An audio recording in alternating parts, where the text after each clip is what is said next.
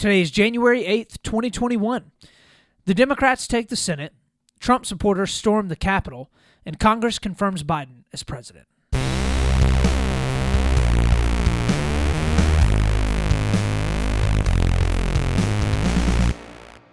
Welcome back, Split the Difference friends and Split the Difference family. We got another great episode for you today. I'll be willing to say that this is not only the best episode that we've done so far, but I legitimately do believe that this is the most important episode and podcast that I have recorded thus far in my Split the Difference journey. We are going to do our best to look at both sides of the aisle today, but it is going to be a very, very difficult show because there have been a lot of awful things that have happened this week, and it is of the utmost importance that we look at them objectively, we talk through them, and we have conversation around it that hopefully will be beneficial. So, without further ado, we're going to go ahead and hop straight into our first story of the day, story number 1. So for our first story, the Democrats win both of the seats for the senatorial races in Georgia. So John Ossoff, and Raphael Warnock will be the two new sitting senators in Georgia, defeating David Perdue and Kelly Loeffler for those two seats. Both of them were the Republican incumbents in an absolutely historical race. This is unprecedented within the past 30 years, almost 40 years. That two Democrats have been able to unseat two incumbent Republicans that were running for senatorial races in one of the deep South states, Georgia being one of them. It is, without a doubt, one of the biggest races that has been held in a very long time, and it firmly puts the Democrats in control of the House, the Senate, and also now the presidency as well. So, for years, the Republicans have held these seats, and in a lot of ways have kind of taken them for granted. And I won't talk through every single ramification of all of this because I already did that for the most part on Monday, and I talked about it a good bit on Wednesday as well. But what I will say, and what this appears to be, is really more of a rebuke on Donald Trump specifically, as opposed to the Republican Party as a whole. And I say this for a couple of reasons, okay? It is very clear that both David Perdue and Kelly Loeffler, like we talked about earlier in the week, sold out completely for Donald Trump. Like he was their ticket, they thought, into winning those seats, okay? They both went on record as to saying that they would oppose the Electoral College count within Congress. They both had Donald Trump down in Georgia campaigning for them. They've been very, very outspoken fans of Donald Trump for a very long time. And as a result, most people would, of course, associate them with Donald Trump. However, it appears that a lot of the Republicans that are more heavily associated with Donald Trump and didn't have something else that basically would have tied them to voters besides them being fans of Donald Trump and being more of the Trump Republicans, most of those people, and especially in the Senate that had races that were Republicans, did not fare very well in their races, okay? If you look, David Perdue and Kelly Loeffler are fantastic examples because they are so pointedly huge fans of Donald Trump. You look at other races, like, for example, Mitch McConnell's race was an absolute blowout, and he is very, very purposefully distanced himself from Donald Trump. Martha McSally was a bit more of a moderate Republican, but she had huge support from Donald Trump, and, for the most part, did not do very well in Arizona. So all the way across the board, I think for the most part, what you're actually kind of starting to see is, in a lot of ways, the American people are delivering probably the biggest rebuke of one specific politician in a very, very long time. And we'll get into a lot more of why that's going on later on in the episode. But I think that it is becoming painfully clear that America voted Joe Biden into the presidency, right? Obviously, but by a pretty wide margin, right? The popular vote was not even close, okay? It was millions and millions apart, but a lot bigger than it was between Trump and Hillary. Joe Biden also won the electoral map. He flipped Georgia. He was able to flip Arizona. He flipped Wisconsin and Michigan. A lot of these states that Trump won, that Trump did well in previously, Joe Biden just ended up going in there and absolutely crushing it, right? And you're also looking at, in a lot of these states, Georgia is a bit of an exception, but in a lot of these states, there are still Republicans that are very much doing well within their senatorial and also House of Representative races. So all across the country, you're seeing that Republicans are still getting voted into office if they had distanced themselves from Donald Trump properly, okay? And now I think you're seeing that even more emphatically in these races down in Georgia. So I feel like the American people are tired of all the chaos that Donald Trump brings. They're tired of his rhetoric. They're tired of the false allegations and the lies. They don't want Trump anymore. And over these past 2 months, Donald Trump has actually done more to hurt the Republicans that are running in races and the future Republicans that will be running than a lot of people have realized that he would actually be able to do. So let's be clear about this, though. Trump absolutely still has a very strong base, okay, which we will get into very heavily in a minute. But that is not the majority of Americans. And in order for you to be able to win races, you have to have the majority of the people within those constituencies to be voting for you. If Donald Trump has not consolidated the entirety of the Republican bloc, which he hasn't, he's divided the Republican bloc in half, then he's not going to be able, and subsequent people that support Donald Trump and that Donald Trump supports are not going to be able to garner the support that they need in order to be able to win those races.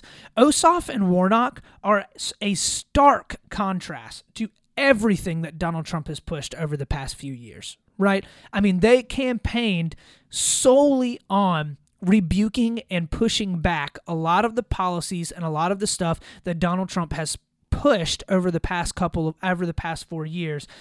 Yes, they are absolutely left-leaning politicians, of course, and I do hope that they don't get into Congress and start pushing too far left and putting a bunch of stuff that, and they actually serve their constituents well, because we have to remember, it's not like Georgia's a far left blue, like deep blue state, right? Like Georgia, for the most part, is still a pretty right-leaning state, okay? It is voted blue in 2020 and now in this election as well, I think because of how uniquely awful Donald Trump is. But for the most part, Georgia is still a very, very, very purple state, okay? It has a pretty equal amount between Republicans and Democrats. So they would need, if they were going to serve their constituents in the way that their constituents actually would like for them to vote, they would likely need to be much more moderate Senate politicians. Hopefully that actually happens. It's yet to be seen, but from what it appears, Ossoff and Warnock are both actually pretty decent guys. Warnock has definitely said some pretty weird stuff. There's definitely some weird stuff that has come up. But, I mean, he's been the pastor of the same church that Martin Luther King Jr. was a pastor of. And, for the most part, he seems like a decent enough guy. So hopefully they get in and they do well in the Senate. They actually hopefully they help to bring a little bit more unity into the conversation as much as possible. So with all that, we're not going to spend too much time on that. We're going to go ahead and get into our second and third stories of the day. They tie together very, very closely, and we're going to need to spend a little bit more time on that. So without further ado, here is our story number 2 and number 3. So this is basically going to all be around the chaos that is happening on Capitol Hill, and then the subsequent confirmation of Joe Biden. Both of these go hand in hand. Instead of splitting them up, I figured that I would go ahead and just talk about it all at one time. So there's a lot to be said about this. I'm sure that many of you have heard the news over the past couple of days about everything that happened on Wednesday at the Capitol. My goal here on this podcast is going to continue to be, we're going to try our best to look at both sides of the aisle whenever possible. We're going to try our best to find the moderation and the truth that often lies in the middle. But at times, there are going to be instances where you have to emphatically rebuke and emphatically say no to something that is happening on one side of the aisle. It's just going to happen, okay? Today is one of those days. My goal is not to beat around the bush and just tell you what happened. I think that it's important to talk through the significance of what happens, the ramifications of what happened, and, of course, how things can and should change as a result of what occurred on Capitol Hill on Wednesday and also yesterday as well. So on Wednesday, during a joint session of Congress, if you don't know what I'm talking about, Trump supporters stormed the Capitol building, absolutely wreaking havoc and, for the most part, insurrecting the legislative branch of the United States. They chanted, they shattered windows, they broke down doors, they made their way all the way to the floor of Congress where they pilfered and stole things, took selfies in Mike Pence's office, on the actual podium and things. I mean, it was absolutely awful. All of the congressmen and women had to be evacuated from the building.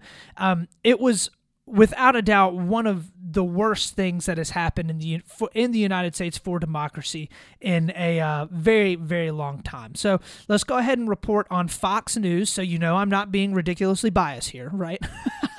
We're going to have Fox News tell us what happened on Wednesday. Here it is. Well, the situation at this moment is very calm on the west side of the Capitol. Mostly what you can see now are the emergency vehicles and police vehicles that are still very present here on the west side of the Capitol. But you talk about the people who died out here today, 3 medical emergencies and the 1 woman who was shot. The chief of the Metropolitan Police now says the 1 woman who was shot was indeed shot by Capitol Police. Her name is Ashley Babbitt. She was a 14-year veteran of the Air Force. Her mother-in-law told local news out here that she had no idea what she was doing participating in these demonstrations. One witness tells us the chaos when she was shot. She didn't say anything. She hit the ground, and that's when I was filming, and I stopped filming. That's why my videos are split in two, because I had to shine a flashlight on her to see if we could stop the bleeding, and we put our hands on her neck to try and stop it, and we just watched her eyes go wide, and there was nothing we could do. Capitol Police say 40 to 45,000 people participated in the demonstrations today. It's not clear how many people reached the Capitol, but it was around 1 o'clock when they got to the Capitol. It wasn't too much longer until they started breaking doors, forcing their way inside. They were scaling the walls on the outside. Once inside, a lot of glass was broken. We saw fire extinguishers were set off. People ransacked different offices. And the chief of the Metropolitan Police also says 2 pipe bombs were left behind. Okay, so there it is. The pictures and the videos were grim, to say the least. It looks like at this point 4 people were killed. 1 woman, like they were talking about before, was actually shot by the Capitol Police or security there. A lot of other people were injured. Property was vandalized, and many of our congressmen and women were in a lot of danger.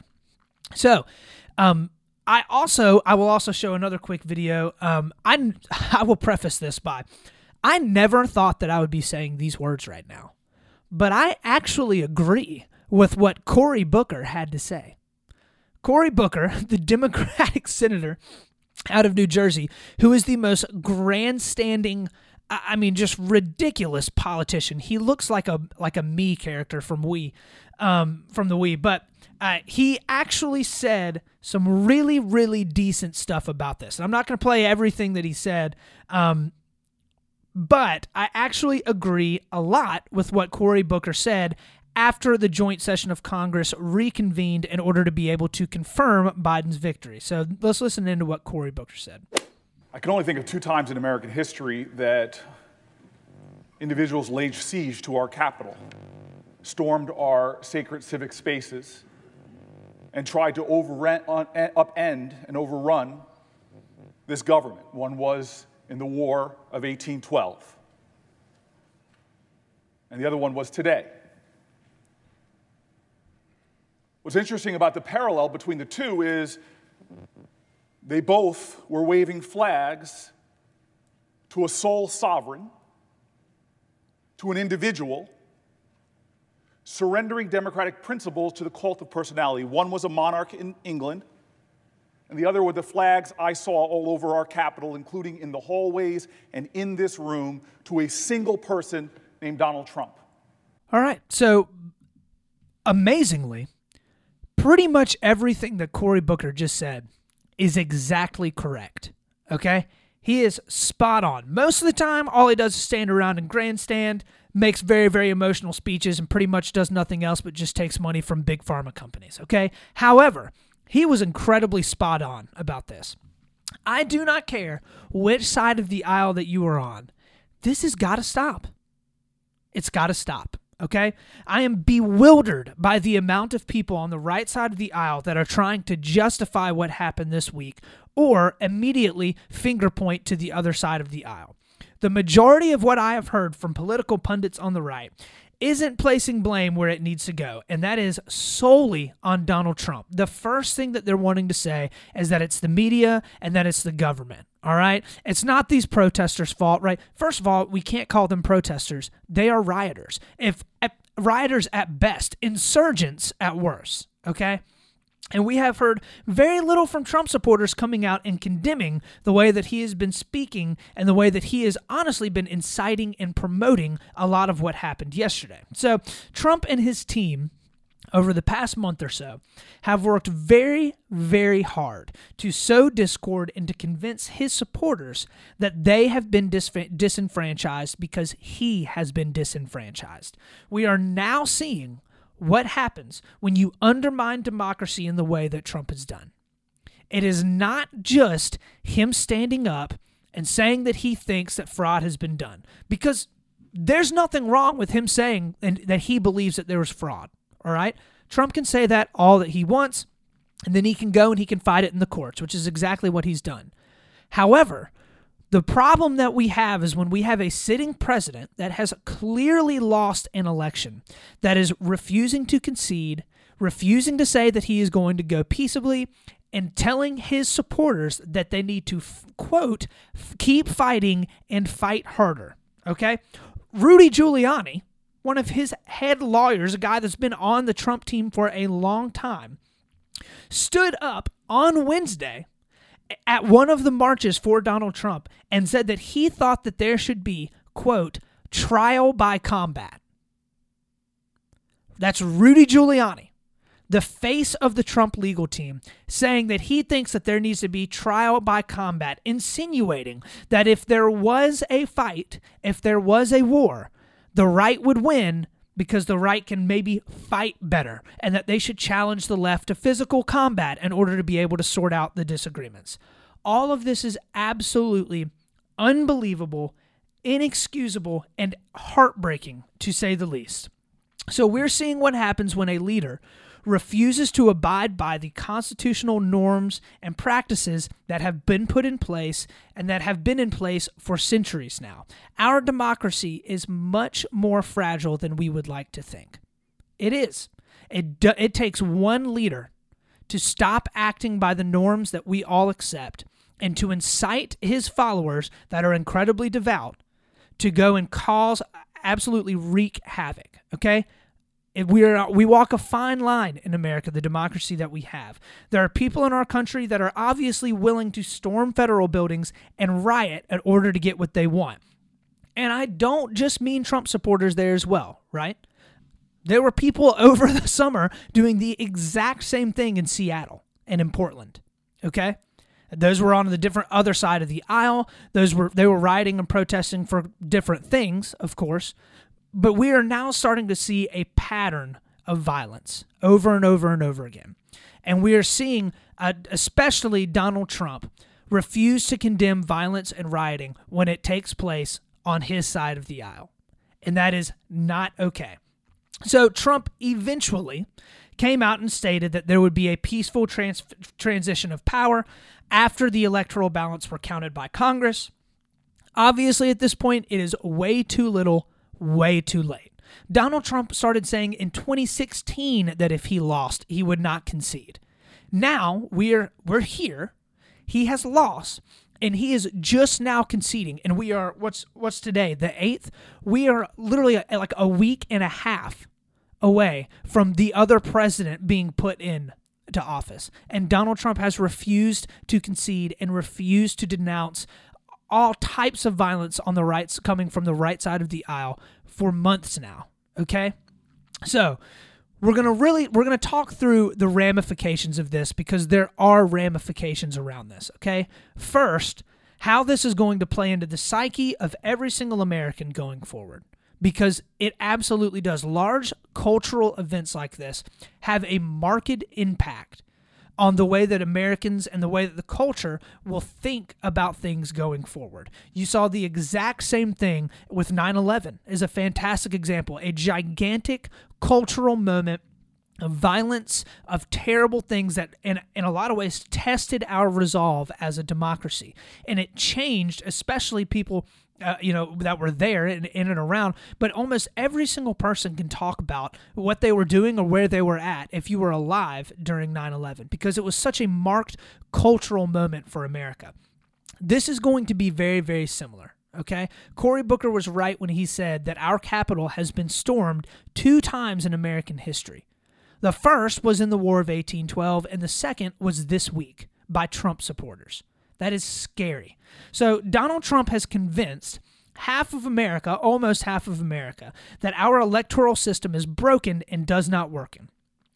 So much so that a group of them wanted to cooperate and perform a group insurrection of our legislative branch of government. What this means is that instead of voting, discussing, and trying to work things out through words, people are much more likely to resort to violence. You see this all across the world in places where democracies were or have been in place. When people lose faith in the voting in the electoral system that is supposed to represent them, the last thing that they can do is actually go and vote because they feel like their vote doesn't count and that their vote isn't worth anything. So in order to be able to get their point across, they riot. There's violence. There's military that has to be brought in. It is not a good situation. You saw this for the most part all last year as well. There was a huge push on the left saying that there needed to be protests, that there needed to be rioting. There were plenty on the left that were calling for rioting as well, and many of them justified it because they felt like those people were being disenfranchised by Donald Trump. Right? Well, now the right is doing the exact same thing. However, I will concede and I will say this is much more egregious. It just is. Much more egregious. Storming the Capitol building, much more egregious. Okay, the second ramification, I guess, that will come out of this is how this will absolutely destroy the Republican Party, which is not good. It's not good for our democracy. We need to have 2 parties that are strong, that are working together, and that are trying their best to represent their constituents well. I've been saying for years that Donald Trump is one of the worst things that could have happened for the modern Republican Party because he stripped them of a unified identity, okay?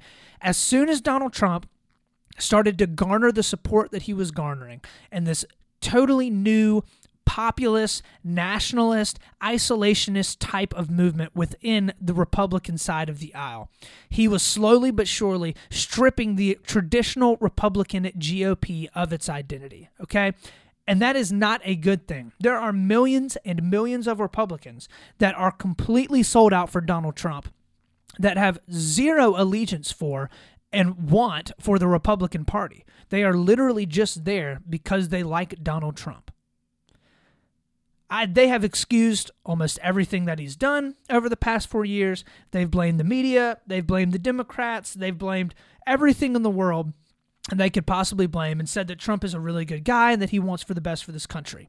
And now all of those people and the entirety of the Republican Party are going to have to reconcile one of the most incredulous attacks on the United States Capitol in the history of our country, okay?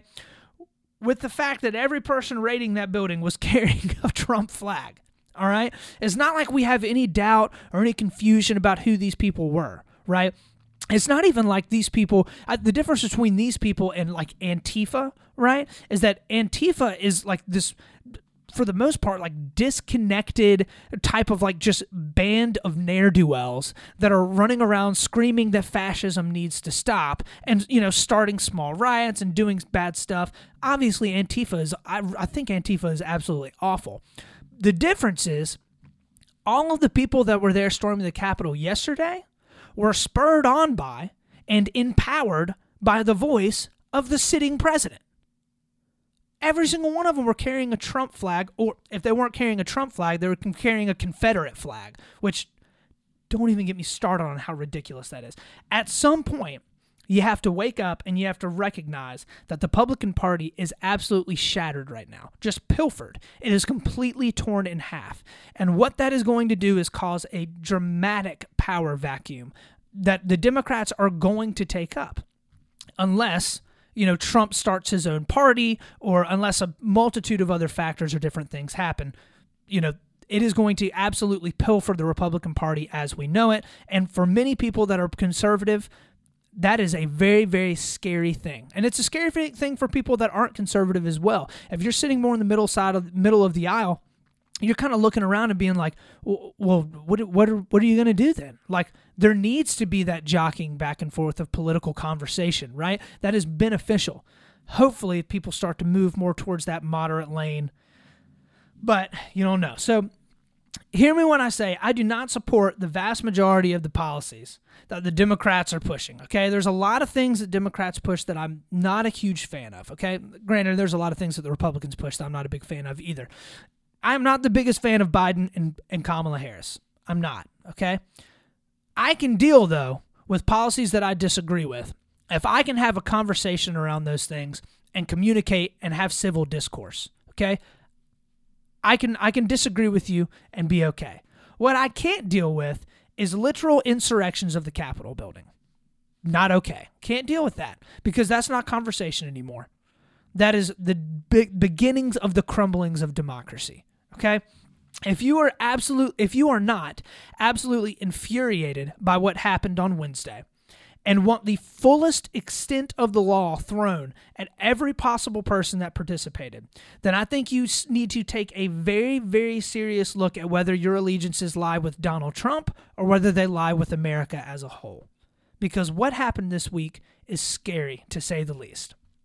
So, I also would like to throw up two pictures on the screen for us to look at, and this will be very, very brief.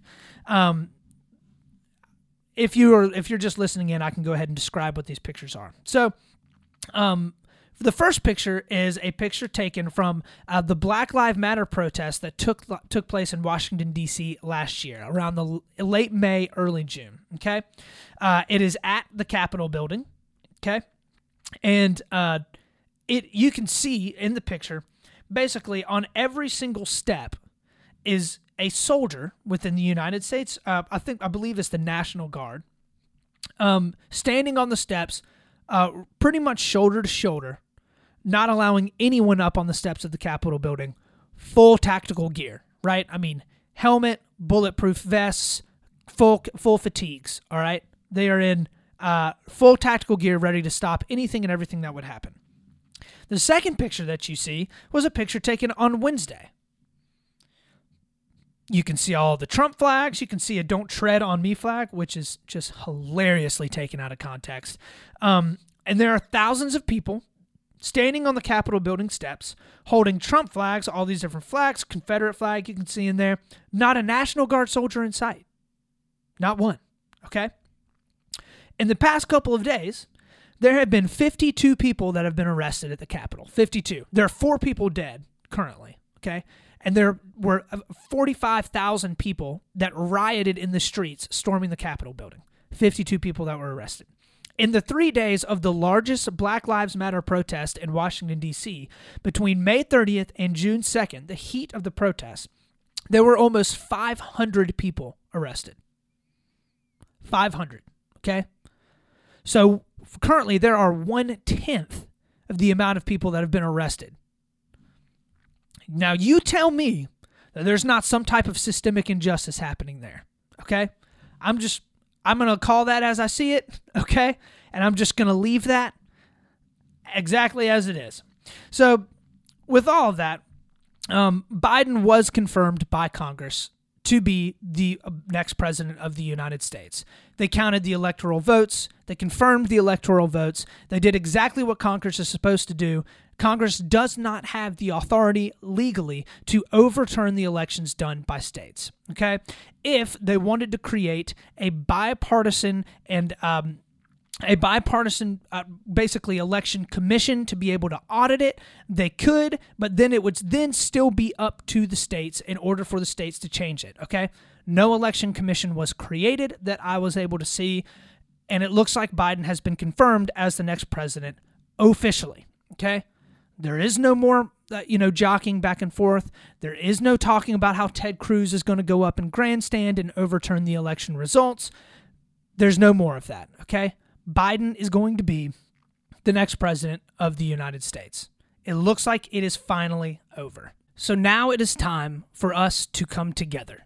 As much as we possibly can, it is time for us to actually unify and come together as a country. Regardless of whether or not you agree with all of Joe Biden's politics, regardless of if you would rather see more Republicans voted into the House or into the Senate, now is the time when we actually do have to join together as a country and as a group of people in order to be able to keep our democracy from crumbling right now.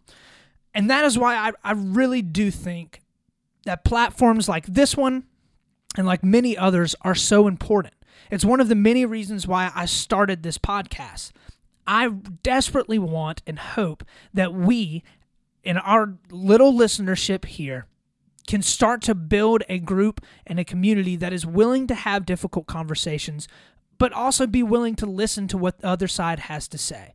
We want to have our opinions. We want to hold them strongly. We want them to be educated. We want them to be well-read. But we are always willing and open to listening to what the other side has to say, acknowledging that there's both good and bad on both sides of the aisle, and trying our best to stop the division and the discord that is happening. That is what I want for this podcast. That is what I want for us as a group and as a little community here for Split the Difference. And I legitimately do hope that that is something that we will start to see happening here over the next coming months and into 2021 as well. So I plan on doing my best to have honest conversation, to admit the times when I'm wrong, because I am wrong frequently. I'm a human being just like you are. And I want to hopefully try to set a bit of an example as to how conversations can meet in the middle and how we can continue to build one another up and grow as a society and as a country, because I really do want to see that happening. I love this country. I'm so happy and thankful to be blessed to have been born here, and I hope that many of you feel the exact same way, but we have to be able to call out bad things when they're there, celebrate the good things when they're there as well, and eventually try to find that middle ground where the truth oftentimes lies. So with all of that, that is going to be the end of our show today. This is Split the Difference podcast, hosted by yours truly, Austin Taylor.